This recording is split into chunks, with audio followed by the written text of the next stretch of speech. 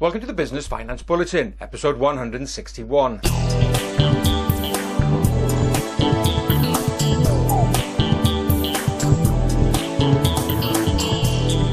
Into the latest Business Finance Bulletin with me, Rob Warlow from Business Loan Services, the commercial finance experts. In this bulletin, Xero Accounting improves clients' access to finance, exporting, where to go for advice, and being finance ready.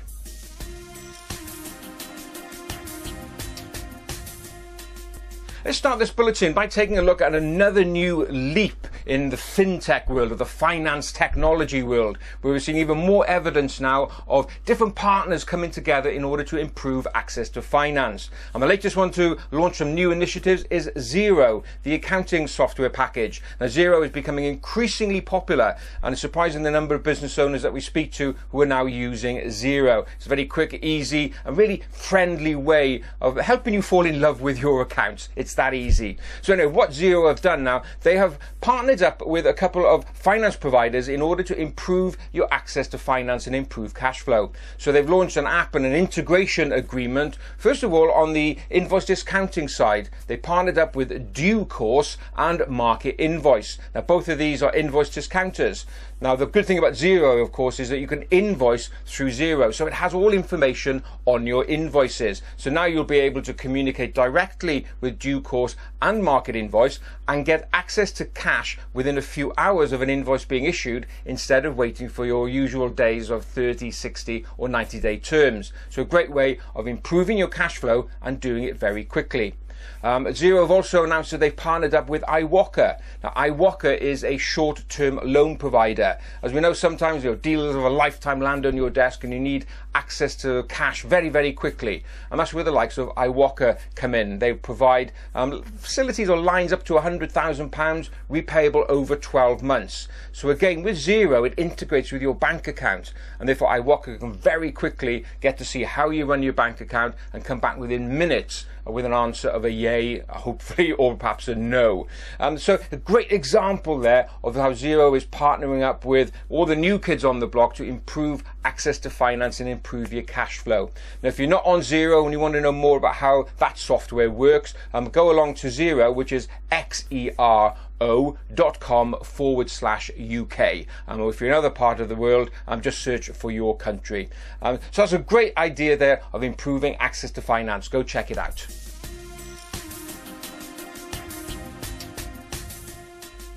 One of the benefits that has come out of Brexit, or Britain leaving the EU, is that more businesses are now thinking about exporting. They've got a product or service which sells well in the UK, but equally they think it could sell well overseas.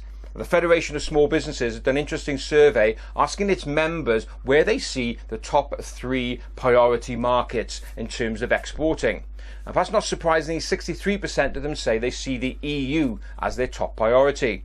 Next up, United States, 49% of them saying that they'd love to get into that US market, and 29% of them seeing Australia as another priority. Now, if you're sitting there wondering, well, I'd love to be able to do some exporting, but where do I start? How do I go about it? It is a bit of a minefield if you've never done it before. Well, luckily, there are lots of advice portals out there. Now, your first point of contact would be the government. Through their website, which is www.gov.uk, go there and search for UK Trade and Investment. There is the UK TI department, which is designed to help give support and advice via webinars, trade fairs and events, and also regular bulletins on trade opportunities. They also have a regional network of advisors as well, so go along to there. They also got another support website, which is called exportingisgreat.gov.uk. That's a great URL, isn't it? exportingisgreat.gov.uk. And there, again, a host of resources that you can tap into. We've also got the British Chamber of Commerce. They've got exportbritain.org.uk. Again, an independent organisation there with more support and advice if you want to go exporting. So you can see there's a lot of advice and support out there. So if you are thinking that your product or service is exportable, check those resources out and start making investigations.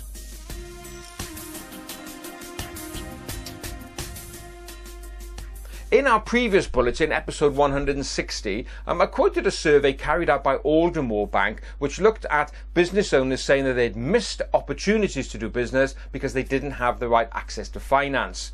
Now, that was more around awareness and where to go. But one of the main problems that people have when it comes to access to finance is that they are just not finance ready for the day when an opportunity lands on their desk.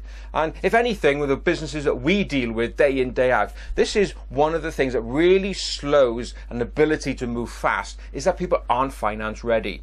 So here are a couple of things that you need to do just in case a deal of a lifetime just land on your desk. First of all, number one, get a draft business plan ready.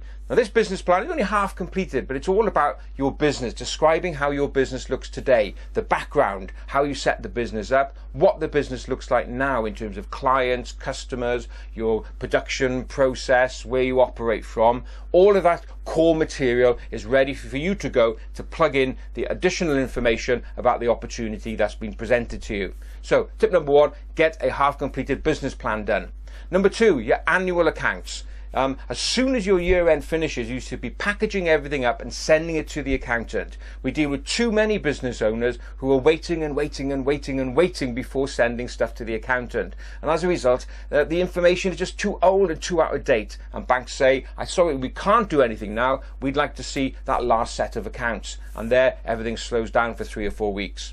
On top of that, tip number 3, make sure you have manager information always up to date and ready to go. I mentioned in the first segment of today's bulletin about Xero. That's a great way of being able to get manager information together. Keep that up to date and you can literally press a button and you'll get an up-to-date profit and loss and balance sheet statement ready to go as soon as you need finance. So there we are, 3 quick things that you should get together in order to be finance ready, to make sure you don't miss out on the deal of a lifetime.